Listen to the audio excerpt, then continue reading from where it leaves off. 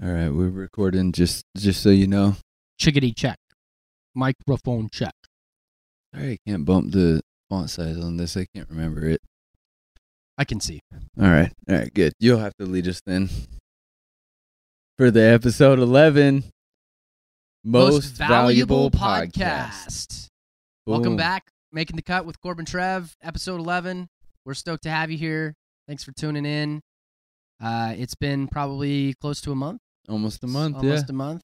Hopefully we get one more of these in before the end of the year. Maybe we'll do a holiday special. We'll do a holiday special. I got probably 10 days off in a row towards the end of the month because I'm taking 5 days off to make sure that I don't work for 2 weeks. Good for you, man. Little reset, Yeah.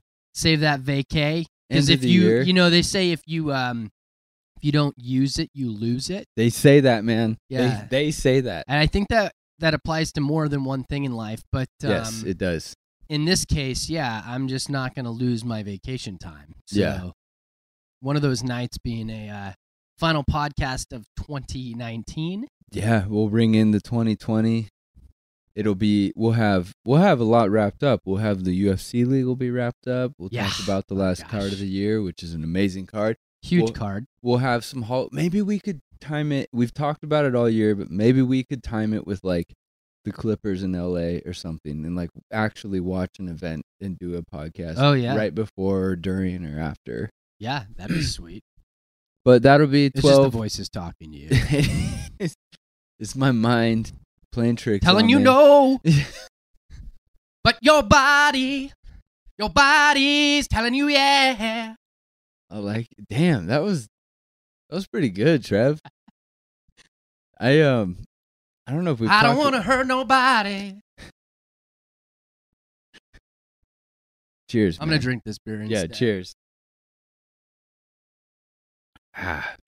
Yeah, this is the 11th episode that we can get 12, and then we've averaged one a month. I think that's a solid first year. It's been almost a full year. I know, man. It's crazy to think about that. It would a year ago, we were a year, I guess probably technically almost 14 months ago, we started having this conversation that we were going to do this. Yep. And then it came to fruition as of January of 2019. Yeah, the plan was to wait a little bit and let's kick it off with the new year, which was, I think, smart. And now we're almost a year into it, or at least have, by the end of this month, we'll probably have 12 episodes under our belt, which is, I'm sure we'd love to have more, but the fact that we were able to do that in 1 year's time and how fast it flew by is crazy to me. And how long it would feel in between episodes. I know. We would go, sometimes they would go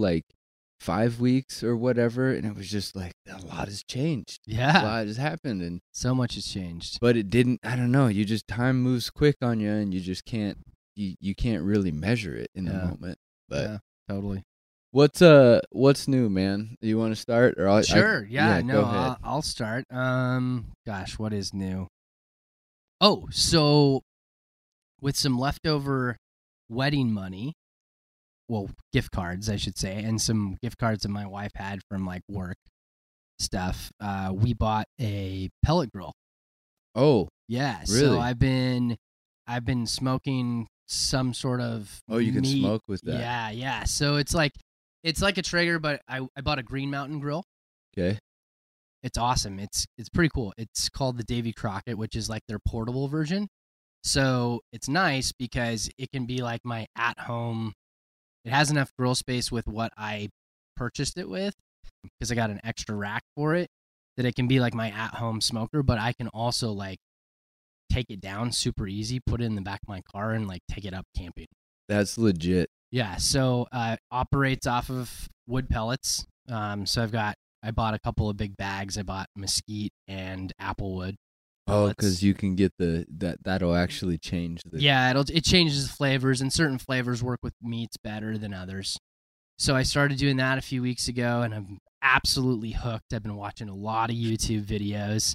And get the new tool, and it's just let's figure everything out. And so the first weekend I got it, I did a rack of ribs, St. Louis ribs on it, and I learned from they actually turned out pretty well, but I learned from my mistake. I got a little overeager and pulled them a little too early, and then I was like, well, they're edible, but not the way like up to barbecue standards, I guess. Like Okay.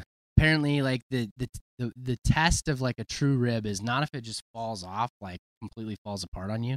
It's if you can bite into it and see exactly where your bite mark was. And if you didn't have to like pull really hard off of the rib at all, like really work to get that piece of meat off of it, just you could bite down on it, pull away from the rib, and you could still see your bite mark where it is. That's the true test of like you did a good job of getting ribs done. Interesting. So what I smoked them for like 5 hours, but then I had to I pulled them a little too early, and I realized that when I was like cutting into them, like, I think I'm going to wrap these and then just toss them in the oven and cook them for another like 45 minutes to an hour, and that was like perfect. So nice. So it turned out good. It turned out good, but like I would have much rather left them on the smoker for like a little longer and got some more smoke into them. You know, the flavor was still amazing. You got antsy on it. I got a little antsy on it. Most recently, for Thanksgiving, I did a bacon wrapped pork loin. Ooh, which was phenomenal. I mean, anytime you get bacon involved in smoked meats, it's pretty awesome. So yeah, but pork loin. it was good. It was good. So I've been kind of busy, like just sort of getting into that. I'm smoking some chicken for my wife this weekend, so that it's like meal prep. Oh, So I'm gonna smoke a bunch of chicken breasts, and she's just gonna use it for like her salads and like meals for the week for lunch and stuff. So that's legit. It's pretty sweet, man. Yeah, like I'm enjoying it. It's fun doing something kind of different like every weekend with it. And if you're using it every weekend, it's like super worth it.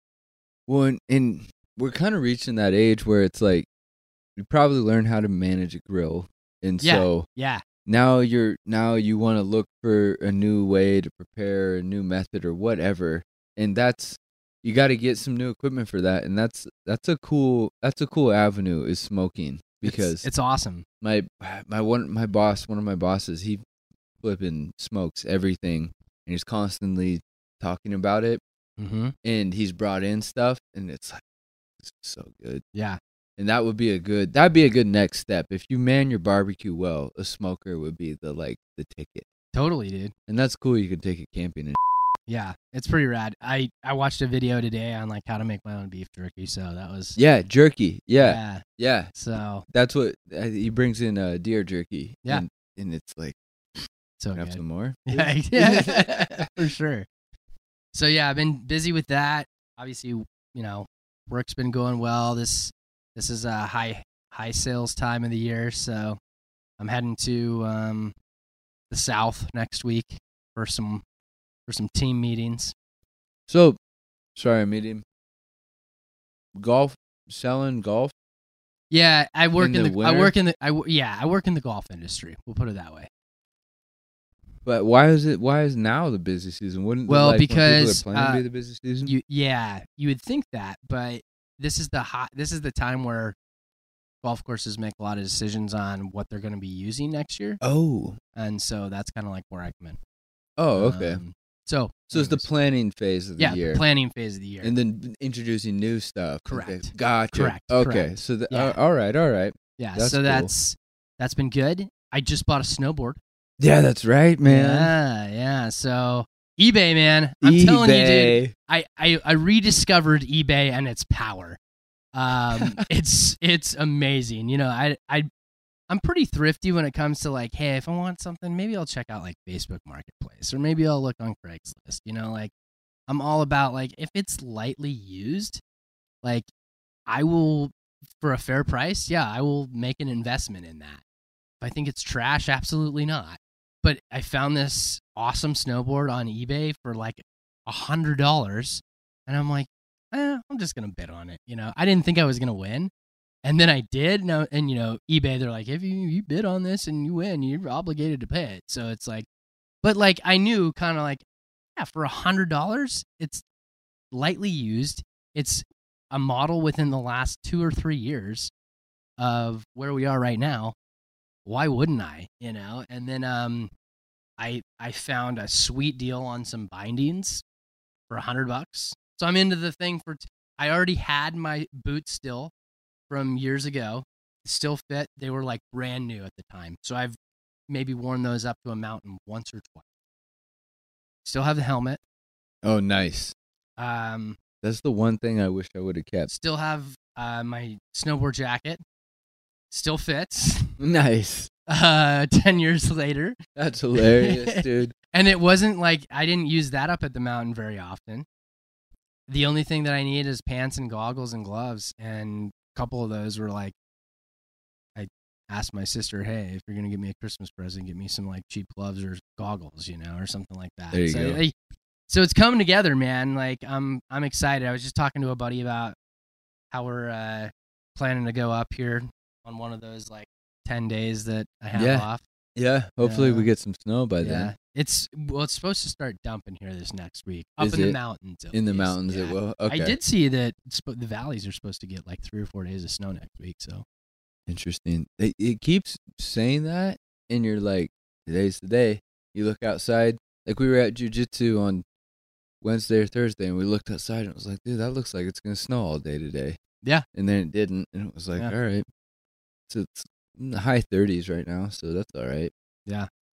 That's cool, man. eBay is the ticket sometimes. Yeah. And the flipping to get like an expensive hobby like that, be able to get the most expensive piece for cheaper than all the clothes you would. Yeah, because that I looked it up, like brand new, that would have been like a $300 to $350 board, brand new. So it's like, okay, it's been used once.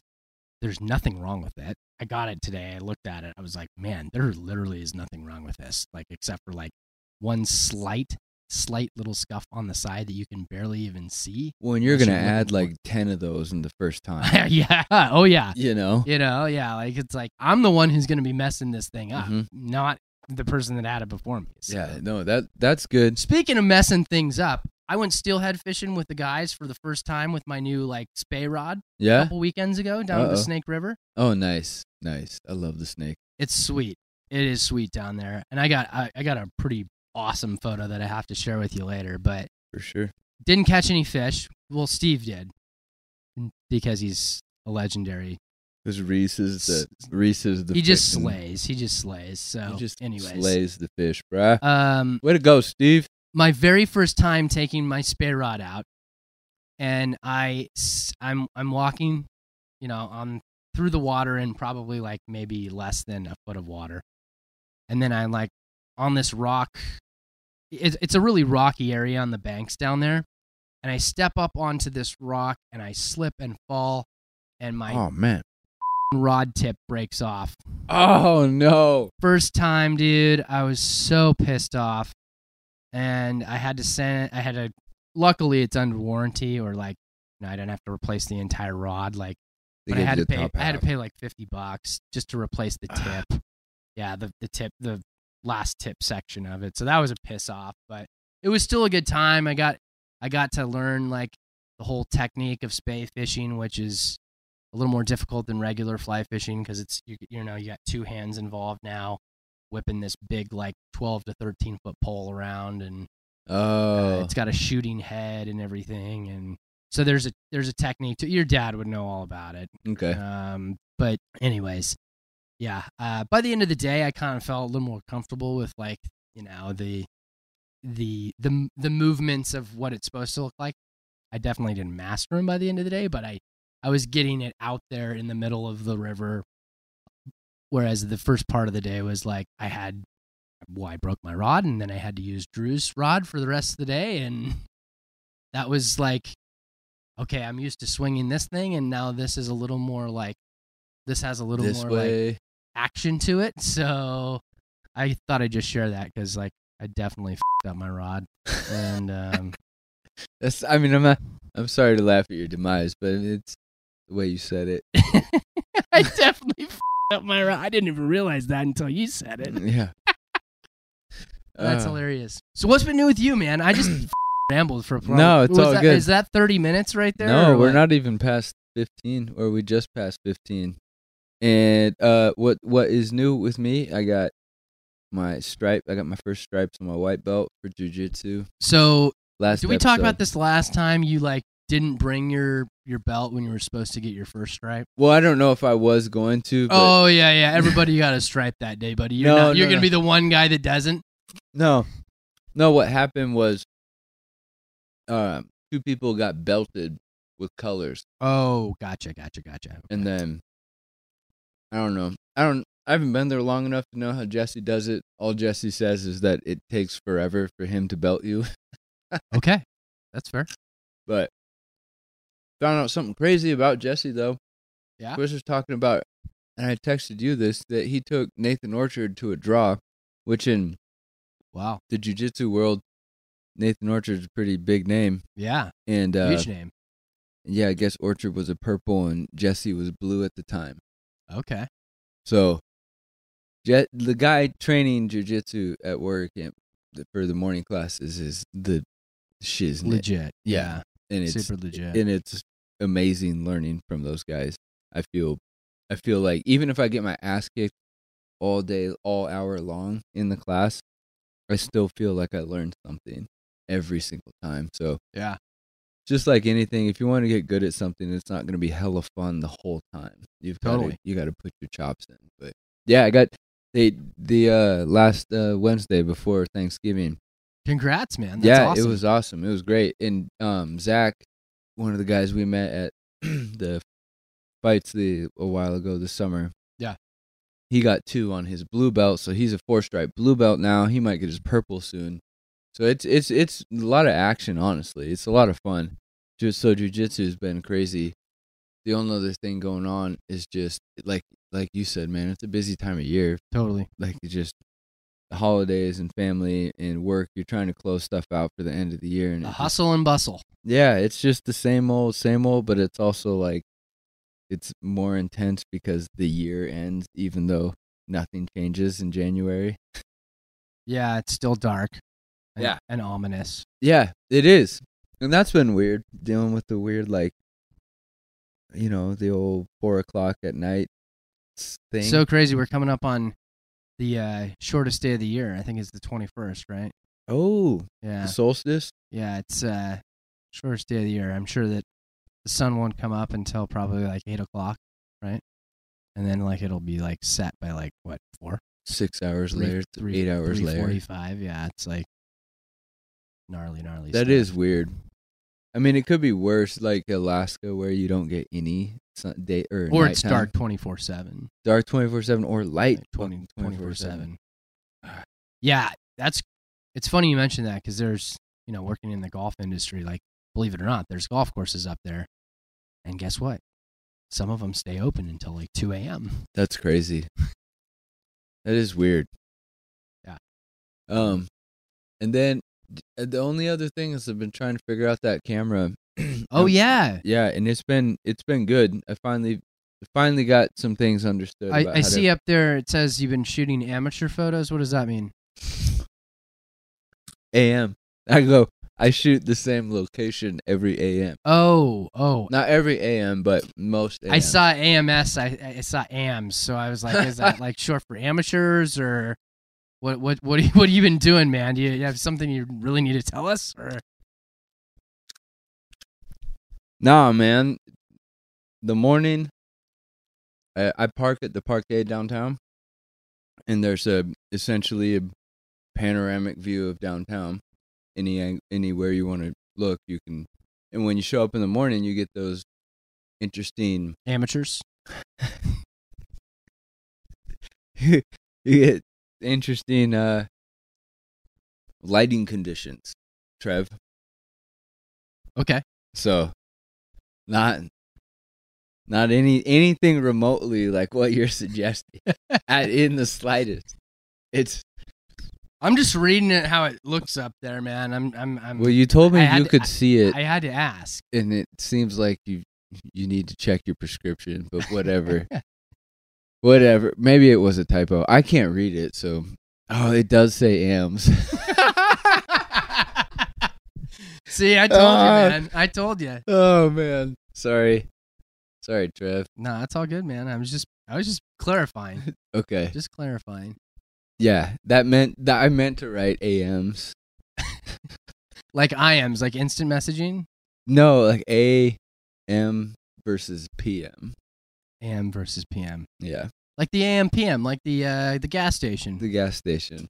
Gosh, you don't see a lot of those over here on the east side of the state, but over on the west side, they're everywhere, right? Yeah. Yeah. Yeah. That and 7-Elevens. Yeah. I see 7-Elevens here, but they're way more prevalent over on the west side for sure. All right. I think, right? I don't know. Or is it more a 7-Eleven over here and not over there? No, there's 7-Elevens over there. Yeah, and people probably just use them like the gas station, even if it's not called that. You just call it that, or the AM/PM. Yeah, like what's Idaho and Montana's? There's Sinclair. Oh, yeah. I always seem to come across the Sinclair wherever I am. Like when I was down in Lewiston, when we went down to the Snake to go steelhead fishing, like we were passing through Lewiston and we stopped at a Sinclair. It's funny how each state has its own little like. But like, own little franchises. I don't know anywhere in Spokane where there's a Sinclair. Maybe there is. I don't know. Yeah, maybe like somewhere in Airway Heights. Yeah, or like the north side. Yeah. But anyways. All right. Should we talk some sports? Yeah, man. Let's get into it. Kick it off with a little NBA. It's starting to heat up, man. Yeah, it's looking good. It's crazy. We were talking about. Oh, like let's call a spade a spade. The Warriors suck. Yeah. All right. Boo. And I'll stand corrected right there. You can call me out for. I'll stand corrected, saying that I thought that they could get through this and be a 500 team by the time Steph comes back, and then adding Clay later and all that stuff. I just don't. Yeah, we know that that's not going to happen. Look. Where are they? A doghouse right there. 5-19. The Golden State Warriors have officially fallen off of the face of the earth, and it breaks my goddamn heart. It is like, even if you weren't rooting for them, like I was rooting for the Cavs. I was rooting for, no, I rooted for the Golden State against Toronto. But anyways, it is kind of like you don't want to see them have that much. They moved cities, right? They're no longer in Oakland. They got a new stadium. The home crowd isn't the same. And then you got all your AAA stars injured. It's like, dude, you don't want to see it like that. Like, it would be fun to see Clay and Steph balling. Like, the league is better when they're balling. So, yeah. Oh, well, maybe they're tanking it. They're trying to get get some first rounds. And, you know, I mean, lotteries. Look, teams have rough. Just like teams can get hot, they can have really, really, really rough stretches. Yeah. So especially when we've been good for so long, you can't pay everybody. Totally. I mean, they still have players. Yeah. Still got D'Angelo Russell. Yeah. Still got Draymond Green. You know. I mean, you put Clay and Steph next to those two. That's pretty well. And I don't know how they would work like D'Angelo into that. Like if they would just play small ball. Maybe they would. I mean, that's what made the Warriors good when they won championships. They played small ball, small team ball, and they made it work. You know, like there was not. Occasionally, you'd see like a 7-foot center out on the court. Yeah, McGee would be out there. And even when before McGee, like I'm thinking of like when Harrison Barnes was there. Yeah, like they didn't even have, you know, Draymond was their like big guy down low. And he's like what, 6'9"? Yeah. Maybe? Yeah, he's not the tallest man on the court by any means. So anyways, yeah. It's it is what it is. It sucks. But I think we kind of know that that's like as soon as you get Steph and Clay back on the court and meshing with everybody else, like they're still going to be a force to be reckoned with. They'll probably take, like, Houston's number 5 right now. Yeah. Like, they replace that. They replace the Jazz in Houston as the bottom seed immediately. Yeah.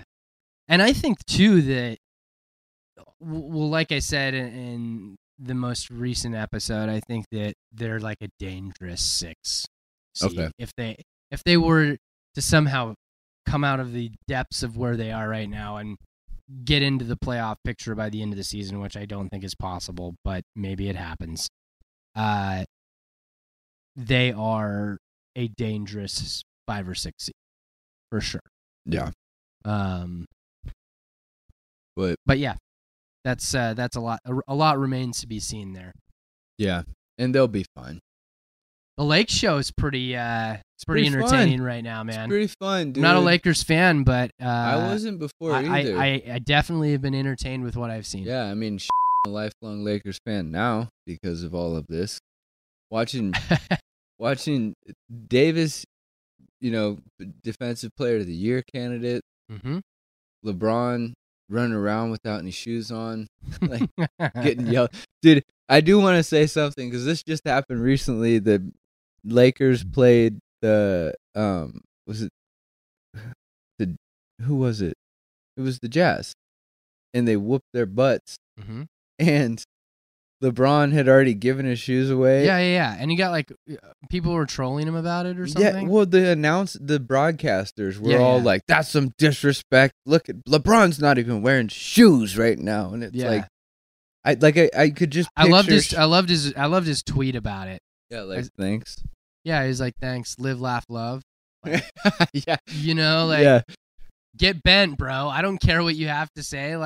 This is my one and only life, and this is how I choose to live it. Well, and let's be honest, those broadcasters are thankful that they get to speak on a game when LeBron's playing, and that's a good spot. Totally. And then it had to be the Jazz broadcasters who were upset about it. It's like, dude, you cornballs.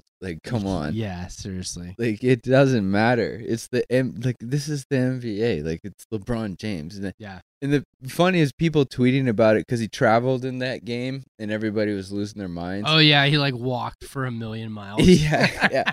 And he didn't get the call, and they were like, LeBron could murder somebody on the court, and they call a foul on the dead guy. I think there's an entire YouTube series on his big long strides that he just took 4 steps from half court and Does then he just travel dunked. Yeah, that's not the first time that's ever happened. Because there's gather steps and stuff like that where you take 2 quick ones and then you jump. But this is way more than a gather step. This is just he can cover so much range in such a short period of time that you don't even realize he just took 4 steps. Yeah, because he inbounded the ball and 4 steps later he's dunking. Yeah, exactly. Exactly. So, anyways. But yeah, the Lakers are killing it at the top. Doncic, dude. And then we got it. Yeah, you're right. We got to talk about some Luka. Man, that kid is so special, dude. Yeah, because you were looking it up. He's breaking records. Yeah, he's breaking records with triple doubles, man. I think he's got 15 in a row, 15 straight games. Youngest to do it, 20 years old. They're saying that this weekend he could break the Michael Jordan's record of 18 straight. It's insane, man. That's crazy. He's 20 years old, and he's just so legit. And they beat the Lakers, actually. Yeah, and then we were looking at the schedule, and the Lakers, they have 3 losses, and one of them is to the Clippers in the beginning of the season. One of them's the freaking Mavericks.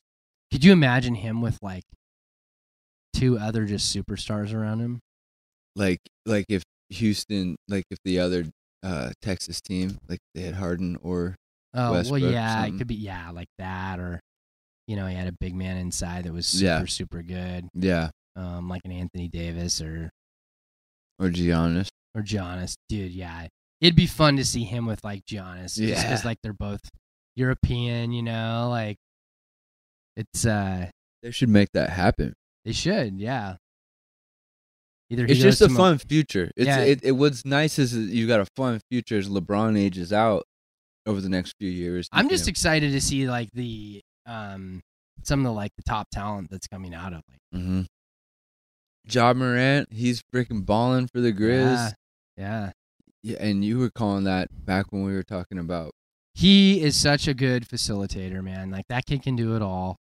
I felt like he was just going to be really good at the next level. His game just fits the NBA. He's tearing it up for a crap team too. I know. Which is, hey, that's great. Yeah. Celtics look good. Yeah, they've moved back up. So it's kind of flipped. It was the Raptors. It's pretty tight there, yeah. In the East, we're at the top. The East is pretty tight there at the top. I mean, But they've got what's weird. We were talking about this as well too. The depth on the Eastern Conference is a little bit more competitive versus the top-heavy Western Conference, which has always been the reverse. Totally, it's nice to see. But yeah, besides Milwaukee, 2 through 6 could switch up any given week. Like you've got a 2-game difference. Yeah. Indiana's 14-8 in the 6th seed, or in the 6th spot right now. Boston 16-5. So yeah, it's not. There's not a ton of difference between like the 2 and the 6, or until you get to the 7, there's not like a big gap. And then you look at conference play, like they're all tearing it up. But does it tell you out of conference? I wish it would tell you out of conference. But like Denver's probably played the fewest in conference games next to Houston. Utah and Phoenix and Minnesota, I mean, they're sub 12. Utah's at 12 wins. Everybody else is. Golden State's played all their games in conference. That's crazy. Pretty much. That's crazy. I mean, with the exception of like 8. Yeah, and the Lakers, their 2 losses, nice little Dallas and LA knocking at the door. Yep. It'll be cool to see them match up with Denver a little bit. I don't know if they've already played or not, but NBA is heating up. Yeah, Harden looks legit again. He's on a scoring tear as well. Houston's definitely going to be a contender. It's fun to see Carmelo Anthony back. Oh, that's right. For Portland. Yeah, man. Got player of the week last week. Yeah, he's back. Yeah. I mean, granted, it's a small sample size. It was based on like 3 games. Right. And I think if you probably go and look at like statistically, like how many freaking shots he put up, like I don't know that he's like, not like, I don't know that he's shooting like, 40, 50% from the field, but he's scoring points. So he can still get around in a pro court. I remember, I can't remember if it was the first game or the second game back, but who was it that he went up to dunk and just got freaking owned by Jackson? Was it Jackson Hayes? Didn't see it. Is that the kid that got drafted out of Texas that plays for making a mark here? Oh.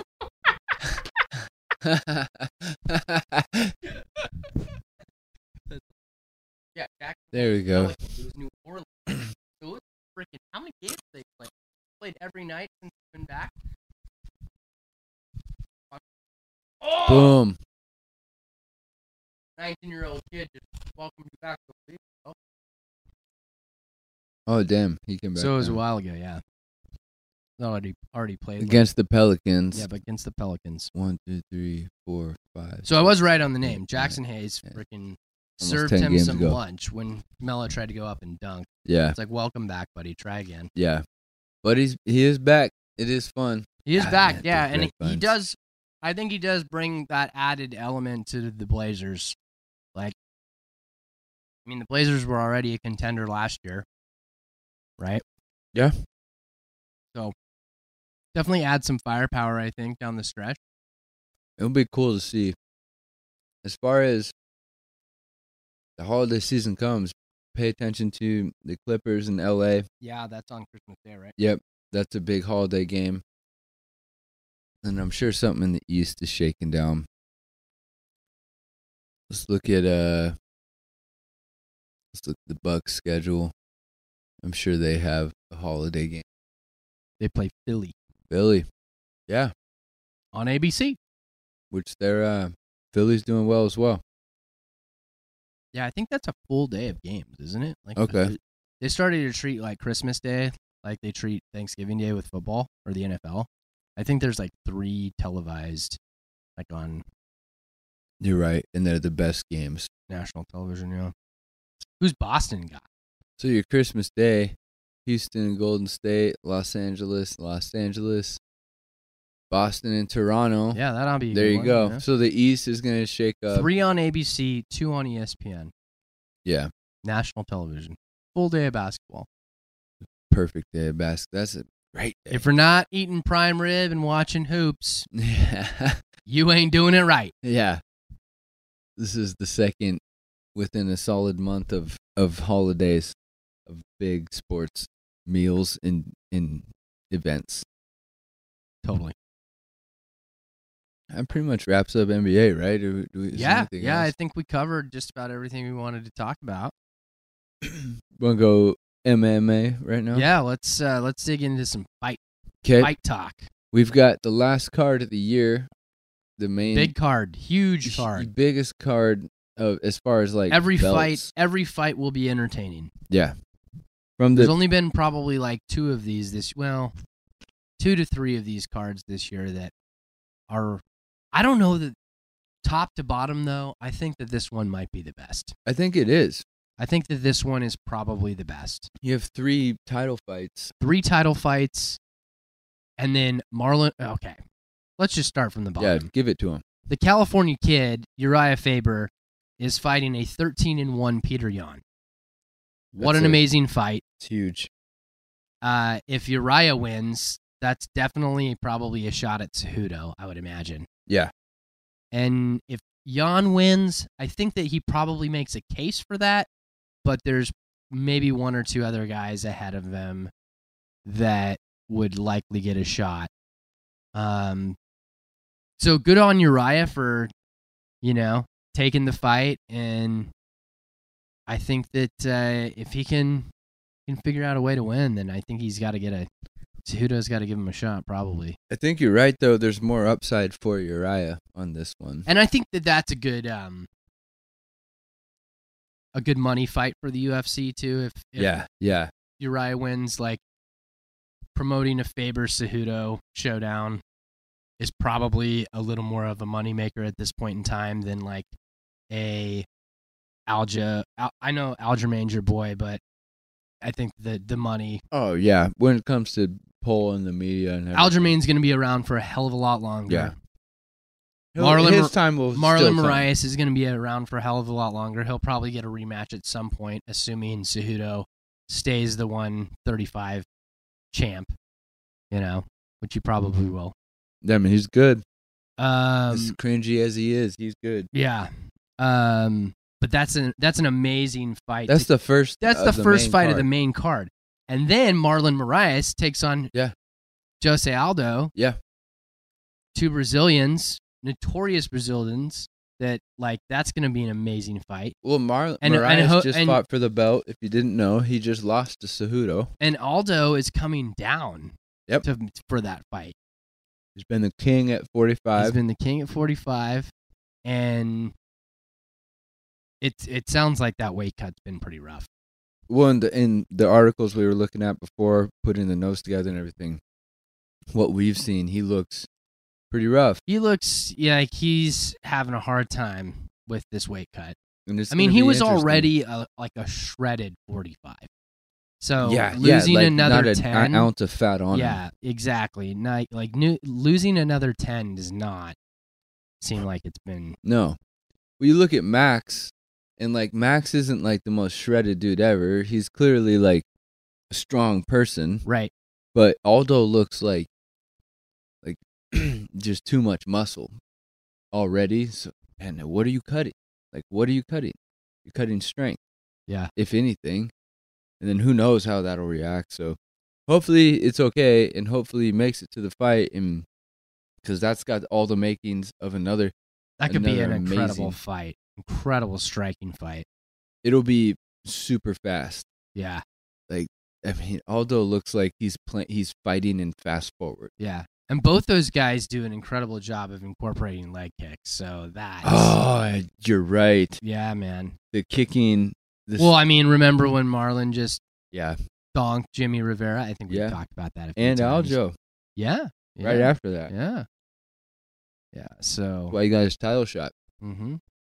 All right, and then the gals, you got Amanda Nunes. So Amanda is fighting Germaine de Randamie, who had a controversial win over Aspen Ladd. Yep. Because of an early stoppage, but whatever. De Randamie's a badass, and she deserved a shot. Totally. And Amanda is so scary. It's going to be a lot of fun to watch that fight. Look for the quick KO. Mm-hmm. And that's at bantamweight. And then the co-main event, our boy Max Holloway fighting the New Zealander or the Australian? I think he's Australian. Better click on it. Well, all right, yeah. I think Volkanovski's Australian. Well, yeah, I think he's Australian. No. Yeah. Oh, Australian. He is. Yeah, he's Australian. Okay. All right. Yep. You got Volkanovski and Max at featherweight. God, that's a scary fight. It's a crazy fight. But then you look at them match up, and what I learned in the Wonder Boy Luque fight, the guy with the reach and superior striking is not in, like, look at Adesanya and Whitaker, but, like, Max is going to be able to keep him at a distance. Totally. So, Volkanovski is, like, almost a full foot shorter than him. Yeah, what's the reach on that one, too? Got a listed reach of... whoa. The reach is in favor of Volkanovski. Whoa, what? Yeah, dude. Max has a 69-inch reach and Volkanovski has a 71.5. What? He just has long arms, huh? Max is 4 inches taller. No wonder he's been so damn good. That's crazy. I wouldn't have never guessed that. I know, because he's 4 inches shorter. He's got to look up at him. So, okay, never mind. I'm standing corrected immediately. Like, dude. But Max just seems like he might be able to manage distance better. But that's a stressful fight if you're a Max Holloway fan, because Volkanovski's a likable guy. He's a bad dude. He's on a tear too. He's on a tear. He beat Aldo. He knocked Aldo out of the featherweight. And, you know, like Max obviously went up and fought DP. Got his butt kicked. Guys kind of, I don't know if he got his ass kicked, but he definitely didn't win that fight. Yeah. He definitely, you know, Dustin made him understand what it means to be a, you know, lightweight. Yeah, at lightweight. You're getting hit with harder punches for sure. Dustin looked so good in that fight. I know, man. And then he looked so different against Khabib. Well, when you can't move. Yeah. Like, or you're worried about the takedown. Yeah. And that's why this, and we'll get to it a little later, but that's why this fight with Tony is so important. Yeah. Like, this is that's the final chapter to, like, okay, let's put a wrestler up against you. Yeah. Let's see what you can do against a wrestler. Because you haven't really fought a ton of wrestlers. Like, Dustin, don't get me wrong, black belt in Brazilian Jiu-Jitsu, if I'm not mistaken. But that doesn't mean that he has the wrestling background. Yeah. That, like, a guy who collegiately wrestled like Tony did, you know.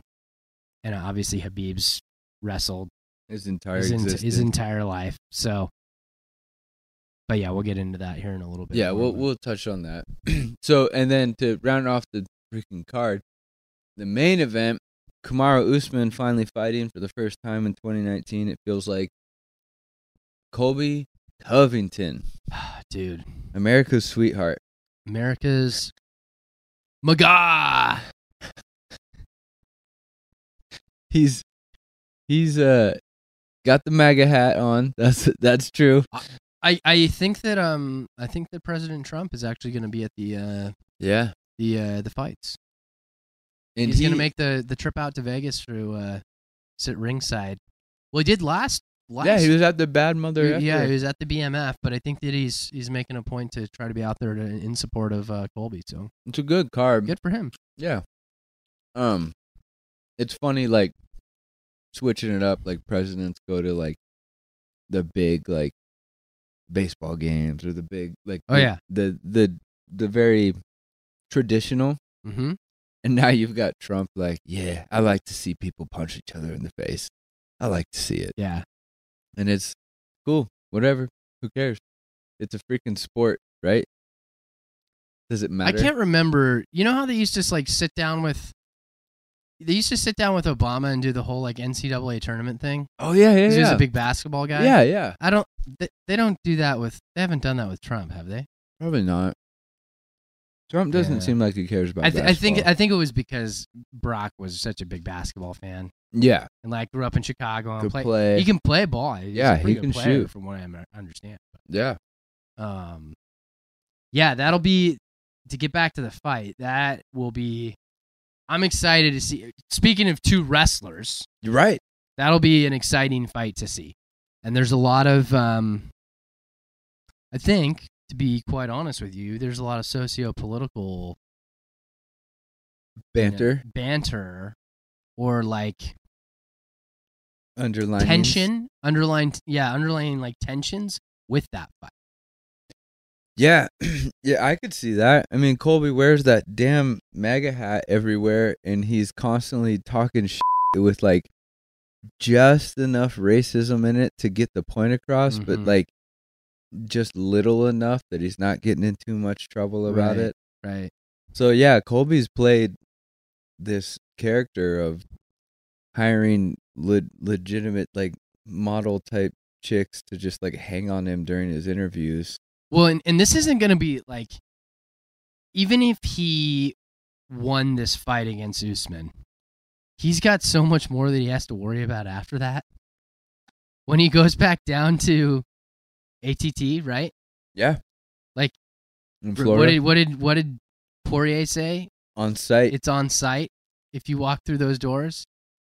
The coaches, I read an article, the coaches, sorry to interrupt you, but they've been saying like it's been a pain in the ass to deal with, like scheduling people. Yeah.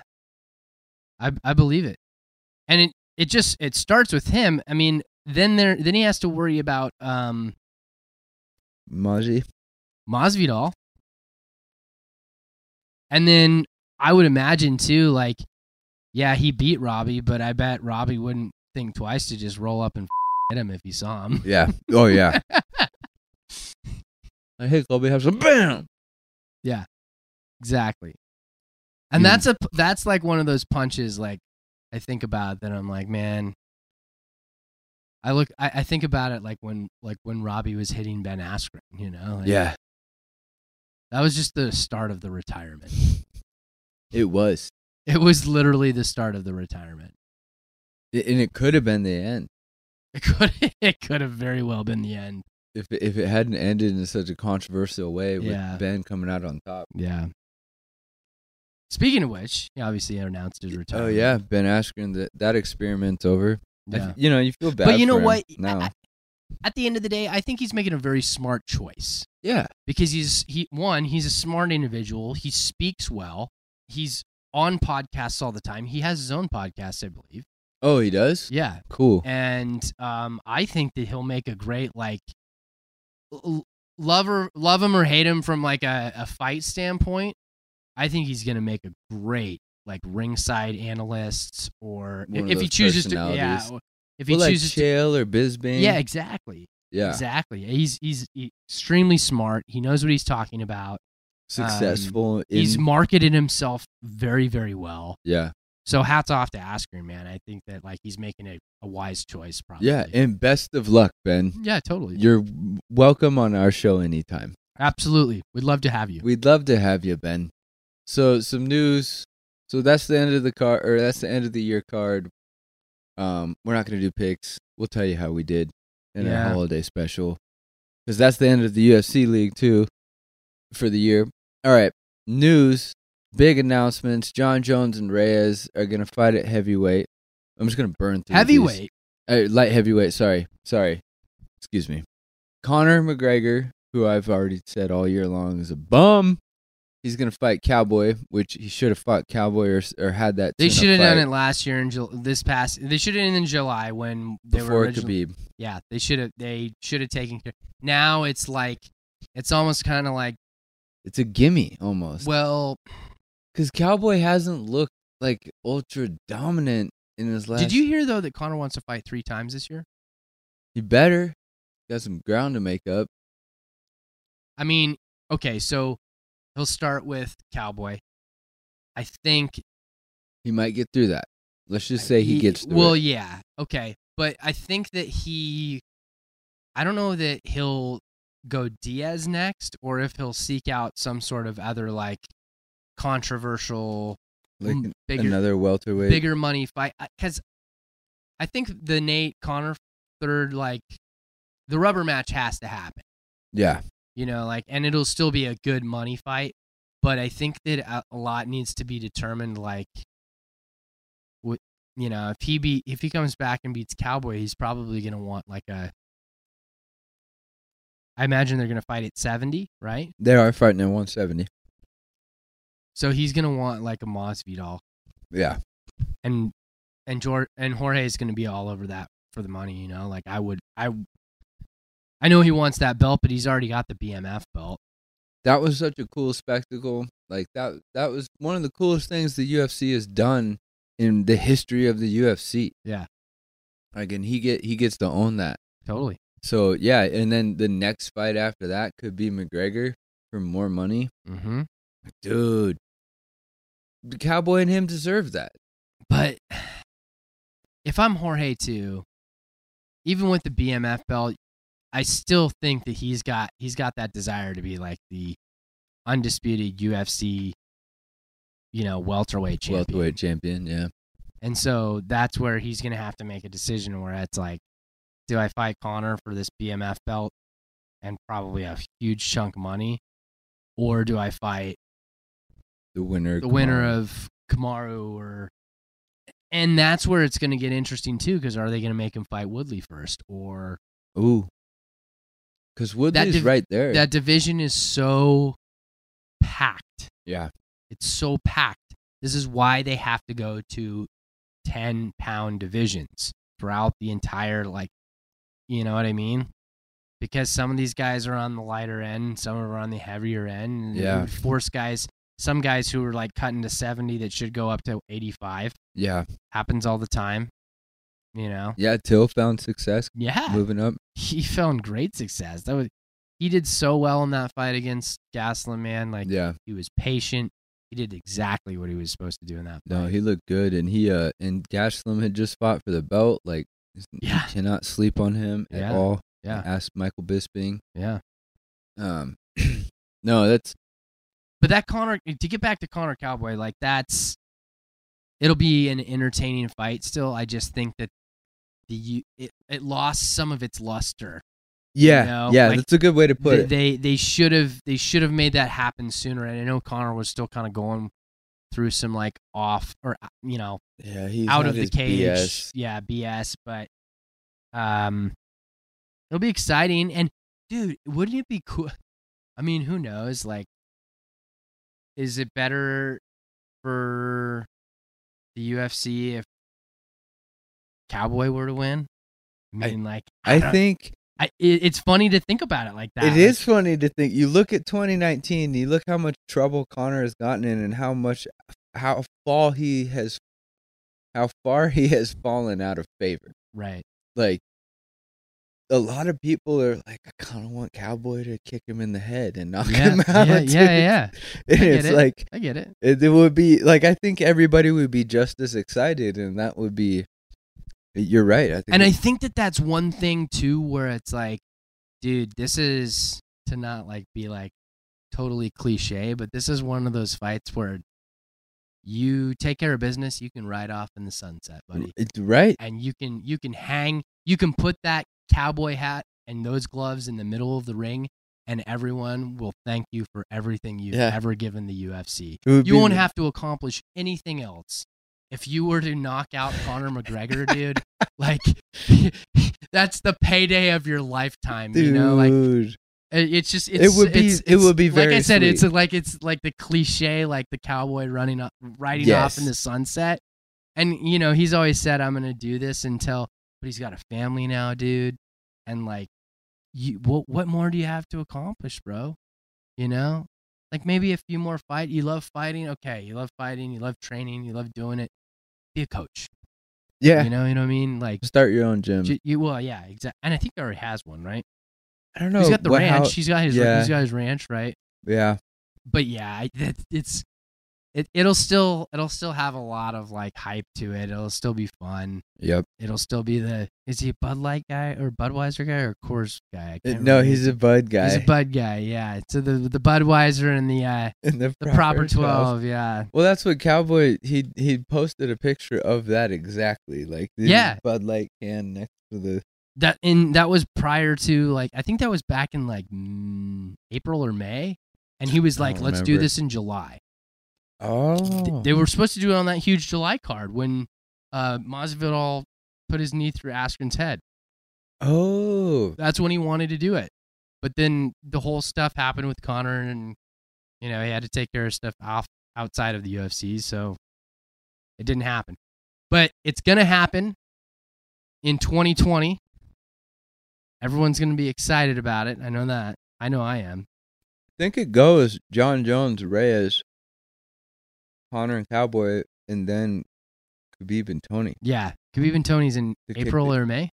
April? I think it goes February, March, April. Yeah, it's a 3-month tear of like the best of the best. Yeah, it'll be sweet. It's gonna be an amazing beginning of the year. Yeah, finally. And then the other announcement, Tony Ferguson and Khabib. So I just thought of this. Are gonna get it on while we were recording. If Khabib pulls out of this fight, do you strip him? Because it's how many times he defended in November. He's defended twice. Because he beat Al and got it, then he beat Conor, then he beat Dustin. So he's done a good job. That was just in November, right? With Dustin? Or September. That was late summer. Abu Dhabi was September, right? Yeah. So he's been active. He's been active. I don't think do it on the basis of this fight being booked multiple times? Yeah, I see what you're saying. It's kind of a ridiculous question. Yeah. I don't know. If Khabib doesn't have a great excuse, right? Yeah, you could. I could totally see Dana being like, "Yeah, I'm done with this. I don't," because at that point you don't know if it's like Khabib just trying to protect the record, right? Or because I've read that his managers like actively work to keep Tony away from Khabib. Yeah. And here obviously they booked it now, but they've booked it 5 other times. They just, he's the best wrestler in that division outside of Khabib. Yeah. So I get it. They have a little bit of concern that if he can scramble and he can be on the ground with Khabib comfortably, that the striking game is going to lean Tony's way, and they aren't going to have an answer. Right. So, yeah, I get it. It's a weird question. I think that Dana would have to. It'd be the tiramisu example all over again, of where like Khabib was like, I ate something I shouldn't have, and they'd be like, what? Yeah. This is your 3rd title defense you're coming up on. Like, you can't. That's not a pro. Yeah. That's not a pro. So, totally. But yeah, that's happening. It's going to be crazy. Anything else on MMA? Yeah, we've got our hometown boy, Michael Chiesa. Boom. Maverick is going to get his first the biggest test in his UFC career with Rafael Dos Anjos, man. Yeah. And I think I think Mike's actually pretty excited about this. It looks like, based on what I've seen in his Facebook posts and stuff like that, social media posts, he's excited to square off with a legend. You know? Like this is going to be a fantastic fight for both of them.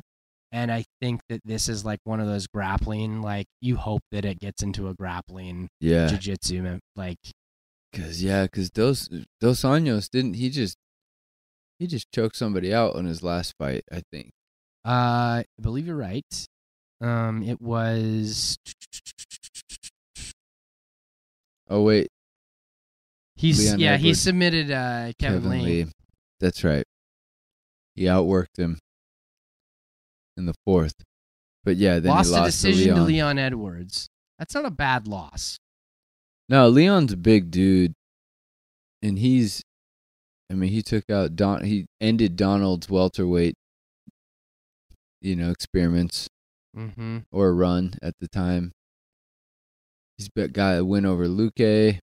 His last loss is Kamaru Usman, the current champ.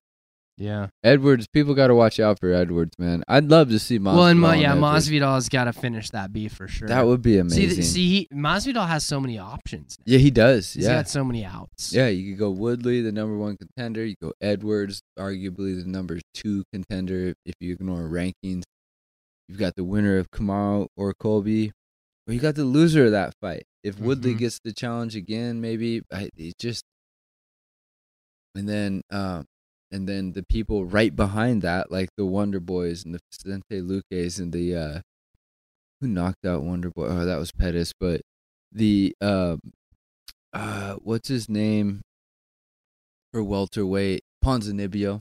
Oh, he's right there too. Santiago Ponzinibbio. He's right there too. Yeah, Santiago. So man, welterweight's crazy right now. Yeah, it's packed, man. And then you got people like RDA and Chiesa just floating around as well. It's crazy.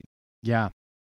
This, if Mike gets this win, he will, I think, definitely solidify himself in like the top 12 of the division. Oh, for sure. If not higher. If not higher, because, I mean, that's 3 straight wins in welterweight. Because you got Carlos Condit, Diego Sanchez, and if he beats RDA, of all people, at welterweight, dude, that is crazy. Yeah. So that's good for Mike. That's a good local fighter to keep up on. Huge. All right, little break. Refill the brewskis. We are refueled. We're gonna talk some NFL. That's right. And the reason we called this episode the most valuable podcast is because the last episode was called Division Leaders. Correct. And we essentially predicted that the Hawks would be division leaders right now, and they are. Because we were talking about them going to play San Francisco. We were talking about strength of schedule for San Francisco. And since then, the Hawks beat San Francisco at home. They could have closed that game out at 3 different times. Didn't have to go to overtime. KJ could have caught like one of his 15th dropped interceptions, and it would have been done. Whatever. We still won. Then we come back home. Then we go back on the road to Philly. Well, I think that was a bye. We took the bye. We beat San Francisco to head into the bye, which was amazing. Went to Philly, took care of business there, and then came back home in Minnesota. That was a great game. Yeah, we let them back into the game. Yeah, we did. We probably that game shouldn't have been as close as it was, I think. Even though, and that's not to discredit Minnesota because they're a fabulous NFC team. Like they're an absolute contender. But we got to a point where I think we were maybe a little too comfortable with like the lead that we had, and a little bit of letdown, and some things didn't roll our way. We still won the game, but it probably shouldn't have been that close. It shouldn't have. And if you look back to the Baltimore loss, where you have Russ having a pick 6 and then that late defensive score again for Baltimore, like that score is not a crazy. That 30-16 looks like crap, but it wasn't like that at all. And if the Hawks could clean up just simply those like when they make an error, they're making huge errors. And if they can clean those up, like these games are not the same at all. And these are the best teams in the league. I mean, you have Baltimore.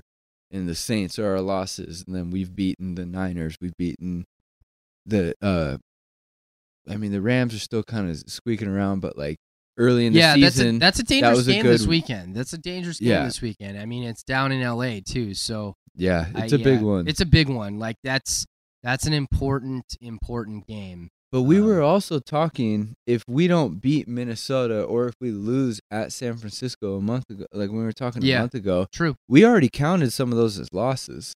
Yeah. So now you could lose to the Rams and really not be worried about them making a run for the division or anything.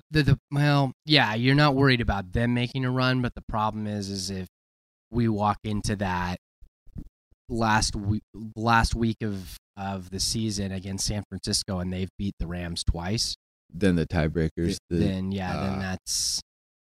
I mean, they would have had to, like, we need them to lose to the Saints this weekend. Yeah. That would help us. Yeah. Because we lost to them too. Yeah. And we beat them.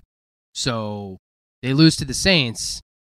We're still above them. Yeah. It's not arguably equal. Yeah. Yeah. That's true. So it's a big game. And then I should have pulled up the schedule. I'll do that right now. But I mean, since the last time we've talked, the Hawks have had 3 wins and a bye. I mean, that's fantastic. Yeah. Did you see that Cincinnati won? By the way, I'm just totally. No, I didn't. What's I just freaking went from. That's all right. I think they won their very first game. Did they not? I already had the. They won. Yeah, they won last weekend. Yeah, I think they won. They got their very first win in the season. Beat the Jets. Dude. We no longer have a winless team in the NFL. It only took 13 weeks. I know, right? Crazy. But good for them, man. They're still going to be the number 1 pick. Yeah. Yeah.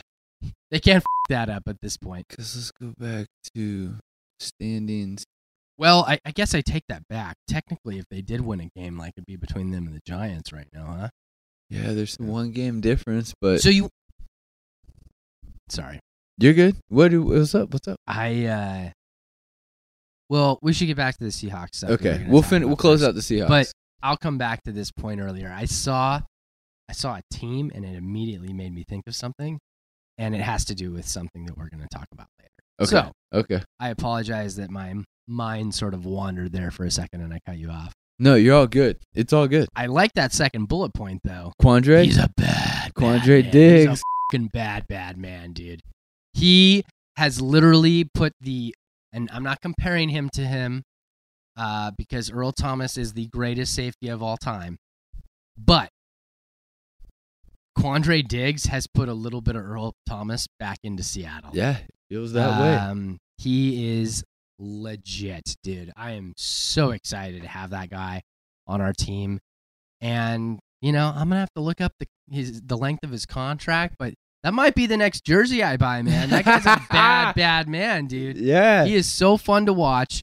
And, dude, that defense is starting to look like one of those, like, playoff defenses from 3, 4, 5 years ago. Yeah. Like, they just... There's this sort of sense of family about it. Yes. You know what I mean? Like, they've all got each other's back. They're all on the same page. They're hyped for each other. They're starting to click. Jaron Reed, Jadeveon Clowney, even Ziggy Ansah had some pretty good plays, and he stepped up a little bit. he hasn't played well this season. So yeah.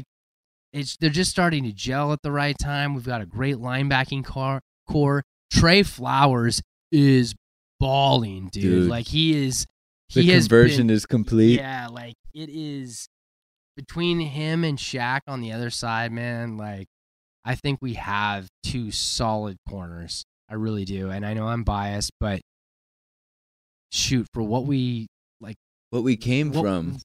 And what we got some of those guys for. Yeah. What we had to give up to get them. Man, dude, it's an exciting time to see this defense sort of like, there were so many question marks around it going into the season. And last season, it was mediocre at best. But McDougal came up with a big play this last game. Like our secondary, it looks good, man. Dude, it looks they're picking good. Fools off. Like at the beginning of the season, I was like, man, our secondary's got some question marks around it. Like I'm not sure about this, but now I look at it, I'm Shaquille's playing like Shaq, as good as Sherm, Trey, freaking Quandre, and Bradley McDougal, dude.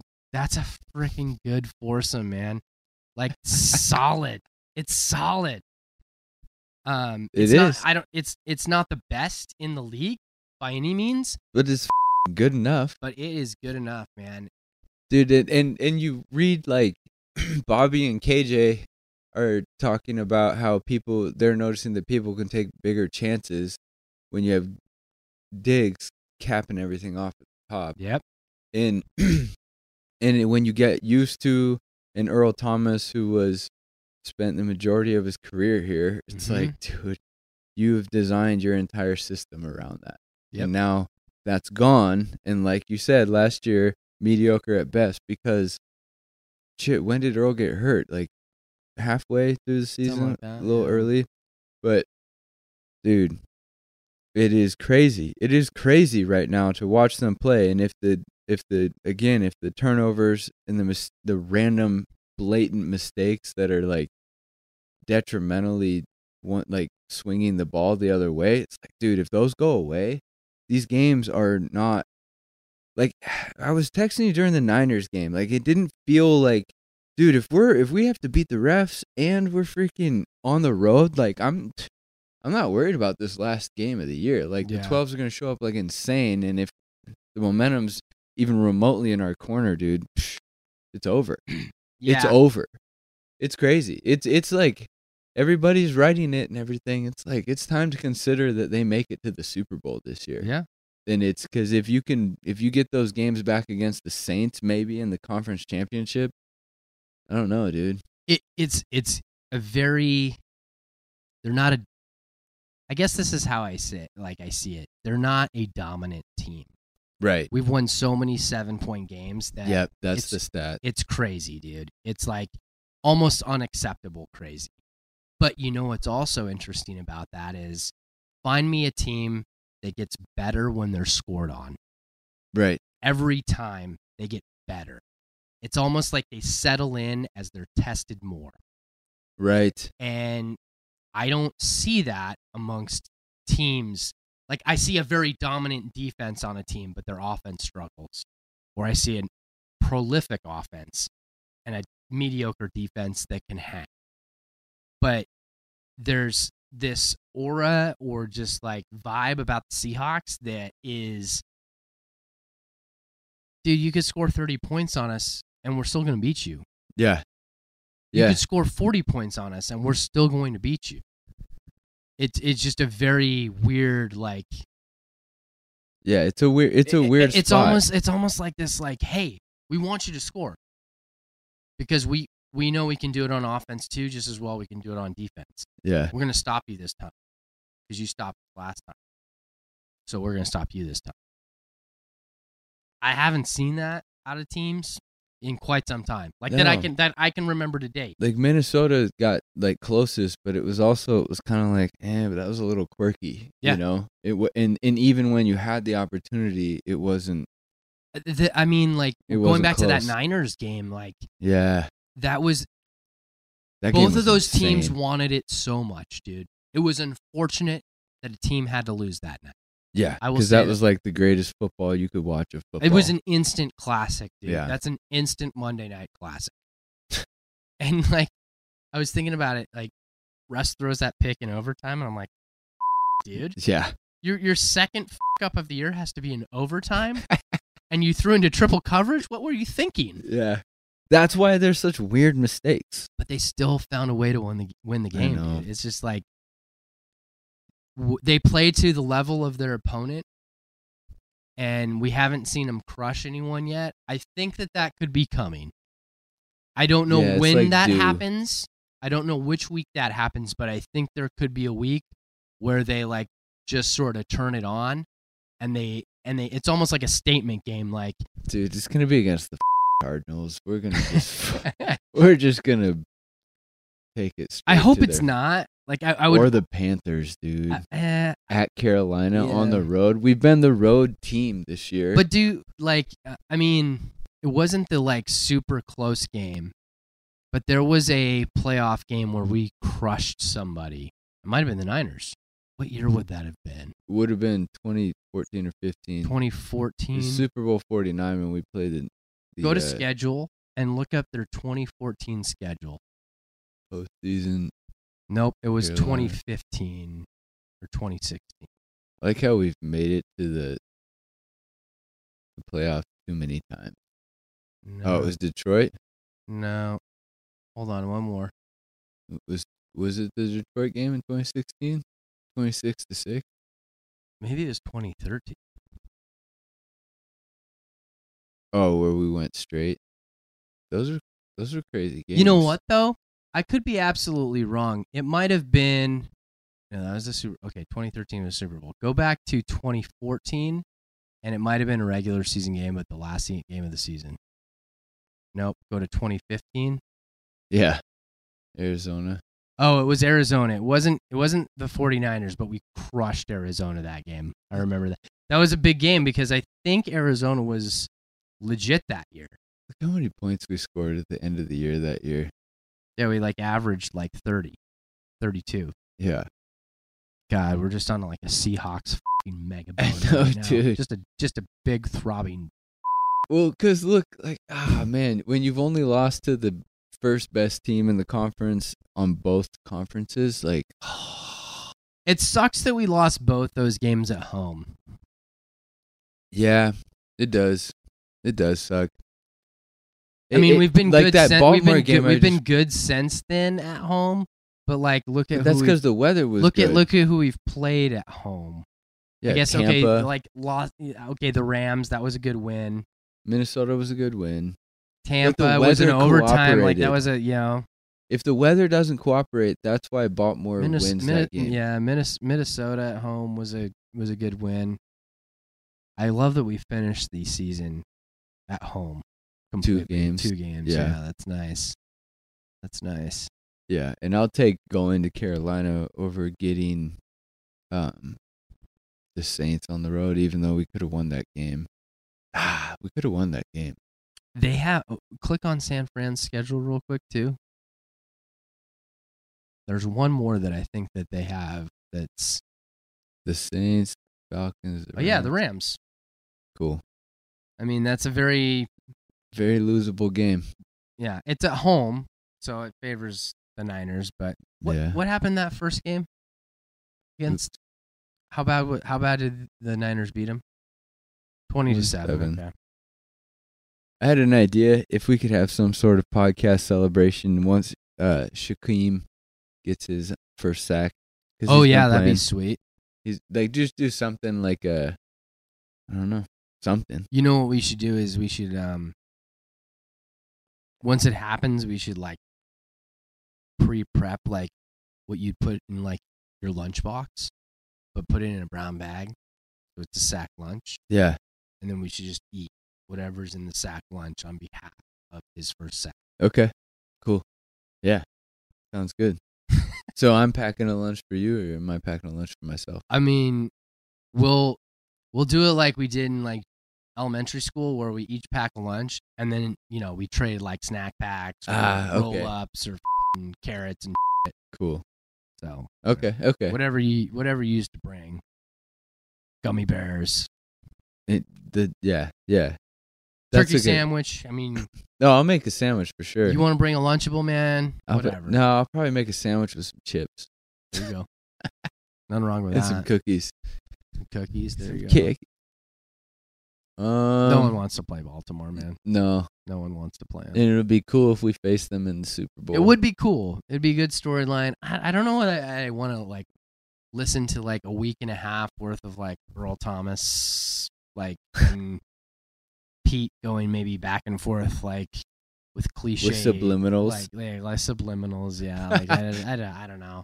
I don't know that I would want to see that, but if it happened, it happened, and I think it'd still be I'd like to play them again.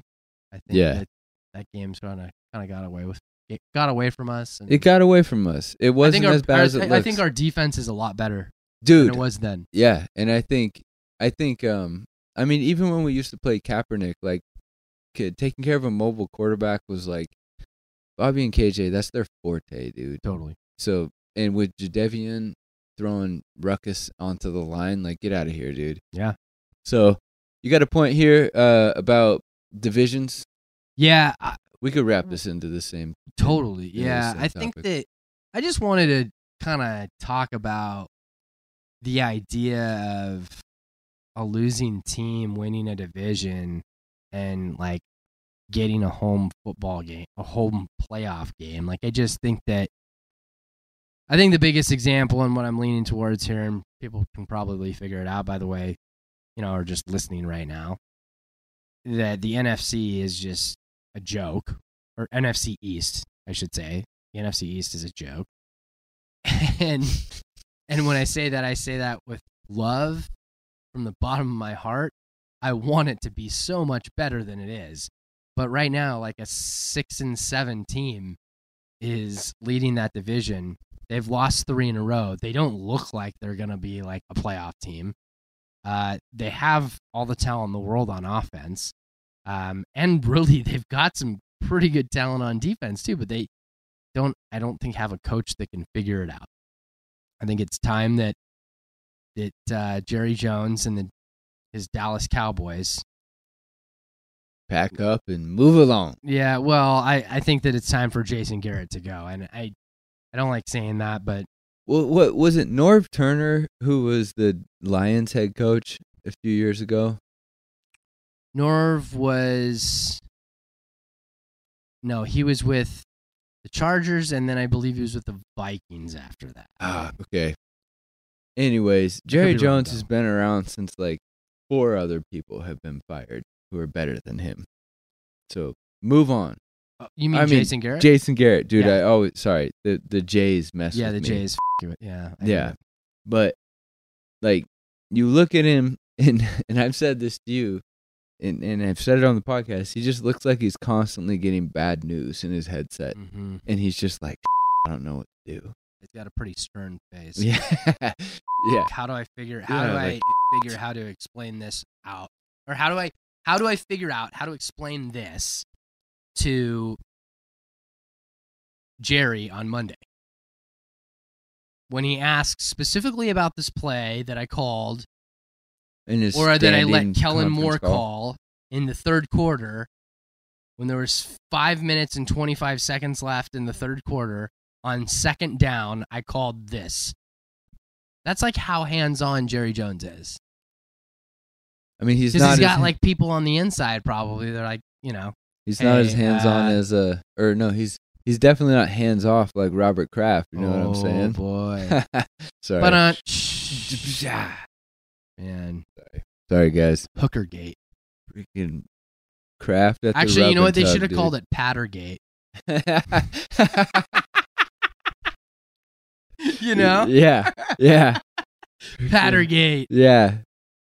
Oh man. I just made that up. That's funny. So But anyways, my point is, I think at some point they're either going to need to realign the divisions, and maybe that means AFC teams coming to the NFC, NFC teams going to the AFC, mixing it up. Or, and I haven't done a ton of research to see like how this would work, like how much it's been talked about in the past, but going to 2 divisions within each conference, 8-team divisions, and taking the best 6 records from those 2 divisions. And then if a losing team still gets in, they're the 3rd best of their division. They're not the first of their division or anything like that. There's no guaranteed anything. That's clearly it's a lot harder for 8 teams within a division to be 6 and 7 at the top. Right. You'd have to have one of the most competitive divisions in the world, it'd have to be a freak of schedule mayhem, Totally. But and like I said, I haven't done a ton of research on this, so there could be like some loophole or like something I'm not thinking about that would question like why I even brought this up as an idea. And I'm sure I'm not the first person that brought it up. Like, there needs to be a division realignment. We can't keep having losing teams get in because, well, they were the best team in their division. Well, guess what? There's 3 10-2 teams over there in that division. You're telling me one of those teams is not going to get in? Yeah, that's ridiculous. Or like you've got the Niners and the Hawks clearly at the top of the conference. Yeah, with the Saints, who are also 10-2. Yeah. They're not the only, I think there's 4 10-2 teams, isn't there? Let me pull them back up. Well, you got Green Bay at 9-3, New Orleans 10-2, San Francisco, Seattle 10-2. Yeah, so the next one I was thinking of was like Green Bay, who's right there. Yeah. in Minnesota, if they don't lose to us, are 9-3. Yeah, exactly. So it's just you've got the Bears at 7-6, who are still better. And you could totally divide it into like a north south or an east west. Yeah, you know, with each division within each conference, or if you wanted to get creative and do it like the NHL does, you call them like the Atlantic and the Metropolitan. That'd be cool. Or like whatever. You split them in columns. Yeah, exactly. But I think that based on what we're seeing here and like what we're headed towards in the next 3 or 4 weeks of football, it's not good for the NFL, right? It's not good for ratings. Like, if I'm an average fan or like a less than average football fan, and I happen to casually be at a, get together or barbecue with my friends and family, and I walk downstairs and I'm not like, super into football, but I'm, kind of like enjoying a game every now and then. And I ask my buddy, or I don't even ask my buddy. I see that their record is 7-9, and they're in the playoffs. I'm probably thinking to myself, like, yeah, what's the merit? Why? In that? What? That they lost more games than they won, and they got into the playoffs. How's that work? What did the playoffs? Are we handing now? out participation awards, or? Yeah. You know what I mean? Yeah. So I thought that was a good topic that we should like throw out there and discuss. If somebody has a counter to that, yeah, I'd like to hear like other people's ideas on how a realignment should look, because I think that you could just mix it up where you just say, okay, you do it almost like politically, which sounds really terrible, but like every 4 years, the divisions and conferences change. That'd be cool. That'd be cool to have like a lottery to the seeding. Think of the money too. Like, you wouldn't even have to put them geographically close to each other anymore. Yeah. The NFL teams make so much money that a flight to Chicago and a flight to San Francisco, like flying the team down, they have their own team plane, I would imagine, right? For the most part, or they have a contract with a specific airliner that flies them on the same plane once a week, wherever they're supposed to go. Yeah, jet fuel's not cheap, but I know how much the NFL's worth. Like, I know how much franchises make. I don't think it's going to make that much of a difference at the end of the year. It's going to happen anyways. Yeah. It's going to happen anyways, no matter where they have to go. Right. That already is figured out. That's budgeted. So yeah. No, it's not like they're taking a 10-hour flight to London every week. No. You know what I mean? And then they do talk about expanding a franchise into London and all that. It would make 0 sense. I agree. They have 16 games a year in London.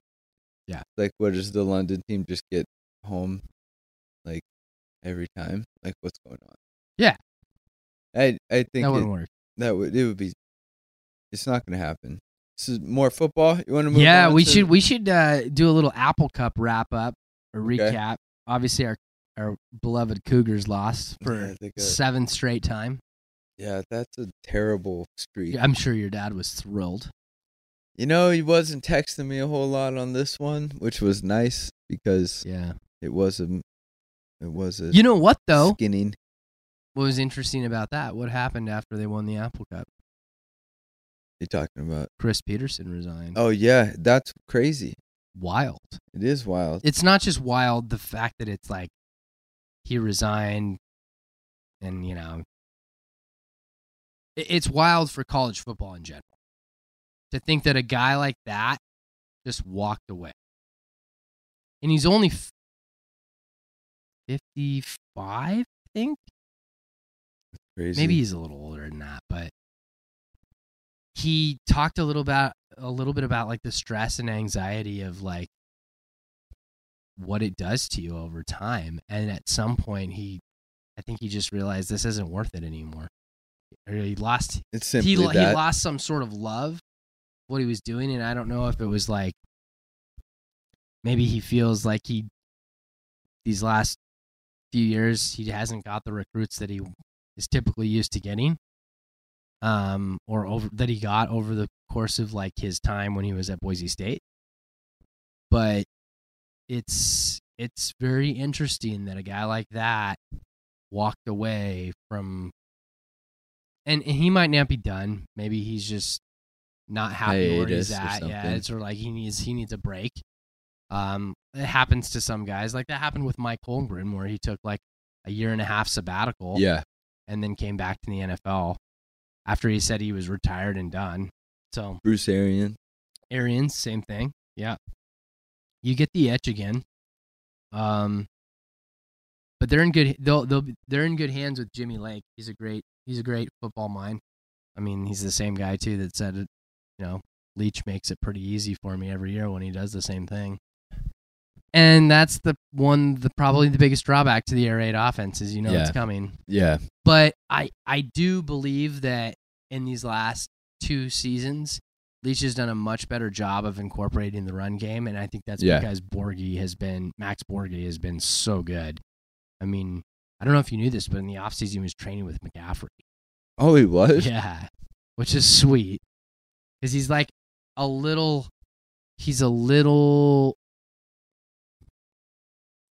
Believe it or not, he's a little smaller than McCaffrey.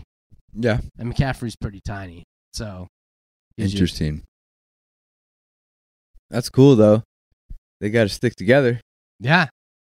Pretty sweet. I mean, like they look that identical. makes me excited. I mean, he's still got 1 or 2 more.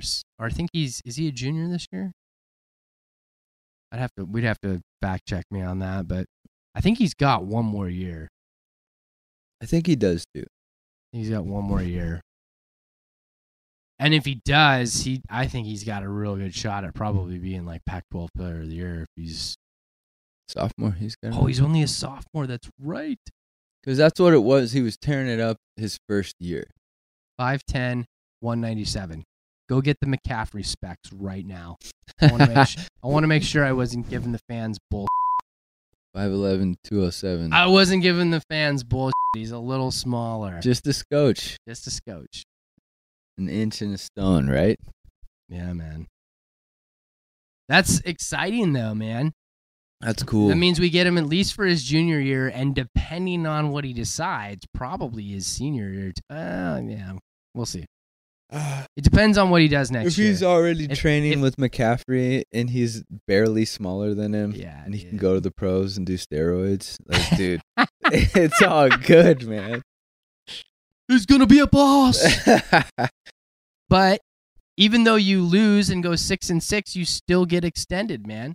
Mike Leach getting extended through 2024. That is crazy. Yeah, because last year was successful. Even after he went after the freaking media, the local beat reporter here in Spokane, who will remain nameless currently, but I can tell you that there have been other questionable articles and questions that he's asked.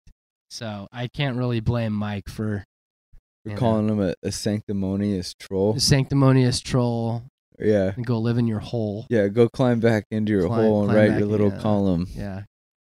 I mean, that's not true about. It's going to be something that's not true about us, anyways. He probably has a valid point. It's probably not true. Well, could you imagine dealing with that portion of everything? Like, you watch Todd Gurley, and he has to go to these press conferences, and he's like, "Yeah, I mean, we're just, this is.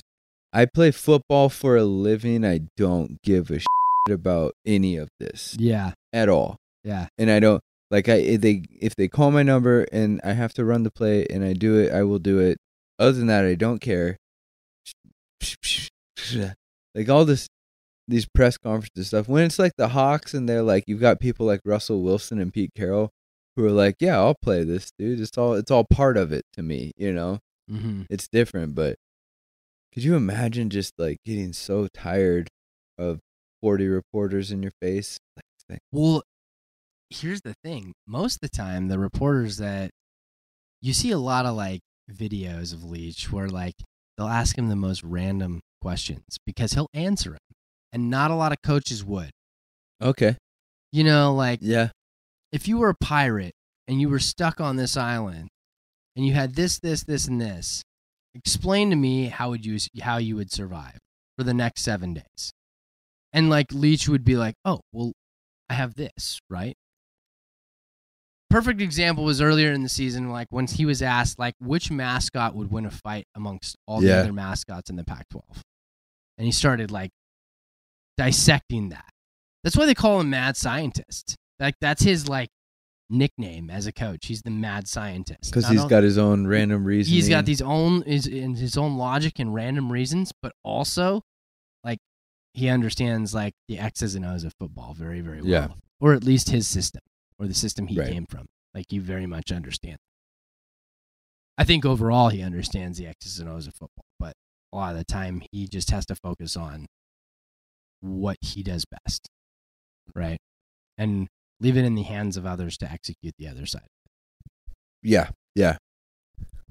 But yeah, my point is like a lot of the time those beat writers are actually asking something that's totally random and funny, and the fact that he's willing to answer it is super cool. Yeah. Because a lot of coaches would just be like, get the out of here. I don't want to talk to you about that. Like, let's talk about the football game. Yeah.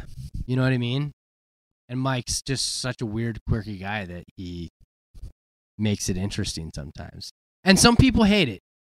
I agree that some people hate it and think that it's just this like facade and, you know, to make it look like he's a more interesting person than he actually is. But I think he's actually pretty interesting. Like the guy is into like pirate, like folklore stuff. Like, you know. I'm not going to lie. Like I went on a bender on Wikipedia around pirates and like Francis Drake, like Wikipedia Francis Drake. Yeah. Some of that stuff is insane. Like it's super crazy. Like you've got the Queen of England like commissioning this dude to just literally go interrupt whatever Spain's doing in South America. And it's just like first pirate right there. Yeah. So I don't blame Leach. He kind of goes down into those rabbit holes. Like he's all about it, but unfortunately, it was another shite Apple Cup. Yeah, it was a shite Apple Cup. Hats off to the Huskies and their faithful for making it 7 years in a row. That they're just lucky it was in Seattle this year. I will say this: 7 years beating the Cougs is nothing like you guys losing to the Ducks 11 years in a row. Yeah, that's a good point. They used to win when we were there. I know. It was fun. Yeah. Leash extended. We got all that. We got some Pac-12 champs as of tonight. The Ducks knocked off Utah in solid fashion. Yeah, pretty solid fashion. That was I only got to watch like the second half of the game. Ducks were leading at like half 20-0 actually.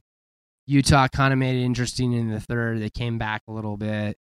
You thought there might be a glimmer of hope, and then the Ducks just put on the throttle and took them to Pound Town. Closed it out. And solidified their spot in likely what is to be a Rose Bowl bid. So that's good for the Pac-12, I guess. Yeah. Kind of for Utah, because had they won that game, they would have likely have made their case to be the fourth playoff team, assuming Georgia loses to LSU this weekend. Gotcha. So some ifs still had to happen there, but Utah looked like a potential playoff team up until they played the Ducks. The Ducks will probably play Wisconsin, I would imagine, in the Rose Bowl, since Ohio State is going to be in the college football playoff. Yeah, even with a loss, Ohio State still gets in. That's kind of crazy to me. They could lose the Big 12 champion or the Big 10 championship and still get in, I think. I don't think that they would drop to the 5 spot unless they got stomped by Wisconsin. They'd have to get stomped. So let's do this part. Let's talk about what we picked at the beginning of the season real quick. Okay. And then let's each call what we think will happen and be the final 4 or the college football playoff teams for the 2019 season. Okay. So you had, prior to the season starting, Corbin picked Florida, Oklahoma, Michigan, and Texas. Michigan's 14. Texas isn't ranked. Florida's 9. Florida's 9, and Oklahoma's 6. So you have a couple of top 10 teams there. Pretty good. It shook out all right in the end. It shook out all right. And actually, Oklahoma has a very good shot at still getting in because Utah just lost. They were 5. They'll drop to 10, probably, if not out of the top 10. Oregon will bump up. Yeah, Oregon will probably come up a little bit. Oklahoma and Baylor play tomorrow. So the winner of that game, the 6-7 game, has a potential shot at the final spot. And you've got Oklahoma, so I know you're pulling for them. Georgia plays LSU. So if Georgia loses, they're probably out. Georgia wins. LSU could be out, but probably won't be.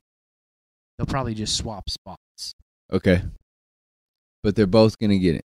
Yeah, they would both get it. Is there any chance Ohio State or Clemson don't get in either? Are those top 4 spots pretty much guaranteed? Ohio State's guaranteed. LSU's guaranteed. Clemson and Georgia are not. Okay. And then if Oklahoma, just assuming Utah's out of that 5th spot, Oklahoma and Baylor are fighting for that, essentially. Correct. Okay. Yeah, I don't know completely how the committee views Clemson. Obviously, they're 12-0, but they're 12-0 in an ACC conference that's not that good. Okay. They play Virginia tomorrow for the ACC championship. Virginia's down there at 23. Potential upset alert. Whew. Not likely, but if they did, and depending on how they did it, I could absolutely see Clemson getting bounced and a Big 12 team getting. Dude. That'd be crazy. Yeah. So we got to watch. And it could be one of those things too where let's say LSU won a tight game with Georgia 33-30 or something like that. Clemson loses to Virginia. Okay. What happens? Georgia probably stays at 4 and Oklahoma probably moves to 3. If they beat Baylor. Gotcha. That's crazy. Or I could see Georgia maybe they barely lost to LSU. They're actually going to move up to 3, and Oklahoma moves into the 4 spot. Yeah, and Utah and Clemson drop. Correct. Gotcha. Some wild. It's a wild man. Yeah, so you're pulling for Oklahoma is what? Yeah. I got Clemson, Alabama, Penn State, and LSU. So I have 2 teams in it. I'm pulling for Clemson, obviously, and LSU. LSU, I think, is in no matter what happens. But, yeah, I think – so if you had to guess, what would you say your final – I don't think Virginia upsets Clemson. Okay. And then in Georgia plays, I know you said it 4 times LSU. already. LSU. I don't think that they beat them. So you're thinking Oklahoma gets in at 4? I think so, man. Okay, so Corbin's got Ohio State, LSU, Clemson, and Oklahoma. Let me write that down. All right, Trev, what do you think is going to happen, man? Since I already had 2 of them in there, no matter what probably happens prior to the season starting, I'll take that credit. I'm gonna take a risk. No, I love it, I'm man. gonna take a risk here. I like it. I'm gonna take a risk here and say Georgia knocks off LSU. Okay. And nothing changes. Okay. All right. It stays exactly the same as it is, except Clemson moves to 2, Georgia moves to 3, and LSU moves to 4. No change, except of seeds. The seeds change. Okay. I know that that's a cop-out a little bit, but I did say that something would change. So the only difference is I have Georgia losing to LSU and Oklahoma squeaks in there. Mm-hmm. Okay. Isn't it weird to see Alabama ranked 12th? Isn't that so it is crazy, man? It's They're not even a top 10 team. They're a top 10 team. They're a top 10 team for sure. Without a second. There's no questions. The quarterback got hurt. Yeah. Tough year. Yeah, tough year. Tough year. Exactly. Scary good next year for sure. Yeah. Assuming the receivers all stay. Because, like, I think all three of those guys could be, like, in the NFL next year. Waddle, Ruggs, Jerry Jeudy's a top 5 pick. Those receivers are nasty. All of them. Damn, so they could middle around. I think probably 2 out of the 3. Well, actually, I should say this. My bet is that at least one of them stays in college for 1 more year. Okay. But I could totally see if all 3 of them were like, let's go. Let's do it. Do you want to talk about some MLB? Oh, there was just a couple things that, I mean, obviously we're in the off season, Major League Baseball, but there's a lot of free agency stuff heating up. I heard Garrett Cole is going to get paid. Obviously, one of the best, if not the best pitcher in Major League Baseball, and is a free agent this year. So Yankees and Angels are both looking to acquire his services. And it sounds like he's going to get the largest contract a pitcher has ever signed. So that's pretty sweet. That's pretty cool. Anytime you can see history made, that's obviously David Price made history, I think, in the 2016-2017 offseason when he signed with Boston for like $217 million or something like that. But Garrett Cole is supposed to be like upwards of, like, they said the floor on it is $231. Like, he's going to command anywhere from $33 to $35 million a year. To give you an idea, that's what Russell Wilson is making. And think about it like this. You have to work maybe twice in a 7-day period of time, and you don't get hit. Yeah. People hit the ball that you throw, but you don't get hit. Like, physically smashed to the ground. By 300-pound people who run a 4.5. Right. Yeah. But on the flip side of that, baseball is the greatest game. You want to know why? I do want to know why. I think Earl Weaver actually said something like this. It was a quote about you can run the ball right up to the line and kill the clock. But in baseball, you have to give a man his chance. Something along those lines. And that's why baseball is the greatest game. And I can't typically, I a lot of the time I disagree with like that, but like that's one of those quotes that kind of resonates with me a little bit. It's like, yeah, you have to go through everything in order to win. You don't like, well, we did enough to win.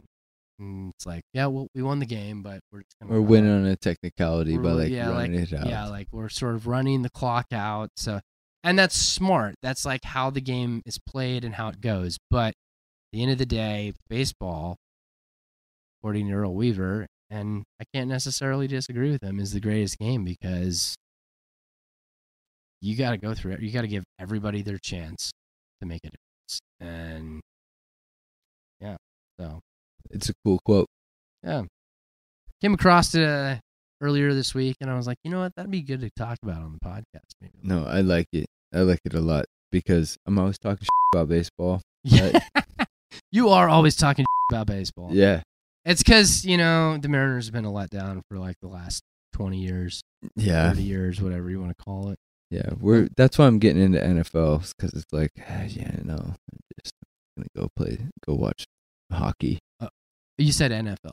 NHL, sorry. NHL. Gotcha. I meant NHL. Yeah. I thought that's what you meant. I was like, wait, clarify. You've never been in the NFL? We've been talking about it the entire episode. I know, dude. It's freaking, well, it is 12:30 at night almost. I mean, it's 1. It's 1. Yeah. All righty. We did some work. Yeah. But should probably call it an episode, huh? We should. Episode 11. Most valuable podcast. That's right. Appreciate everybody tuning in. That was awesome. Enjoyed spending a couple hours with you guys. Check out our social media pages, Making the Cuts or at Making Cuts. Yes. On Instagram as well as Twitter. Yep. That's how you can get in touch if you want to talk some smack. Yeah, if you want to leave us a comment, tell us that we suck. We'd love to hear your constructive criticism. Yeah, or your arguments about a point that was made. Tell us what your favorite beer is, and maybe we'll drink it on the next episode. Oh, that's a good idea. Is to start doing some sort of review. I like that. Yeah. Yeah, give us some suggestions. Some suggestions. All right. Well, I guess that's it, guys. Appreciate you guys tuning in. Corbs. Trev. Peace out, brother. Peace. Later.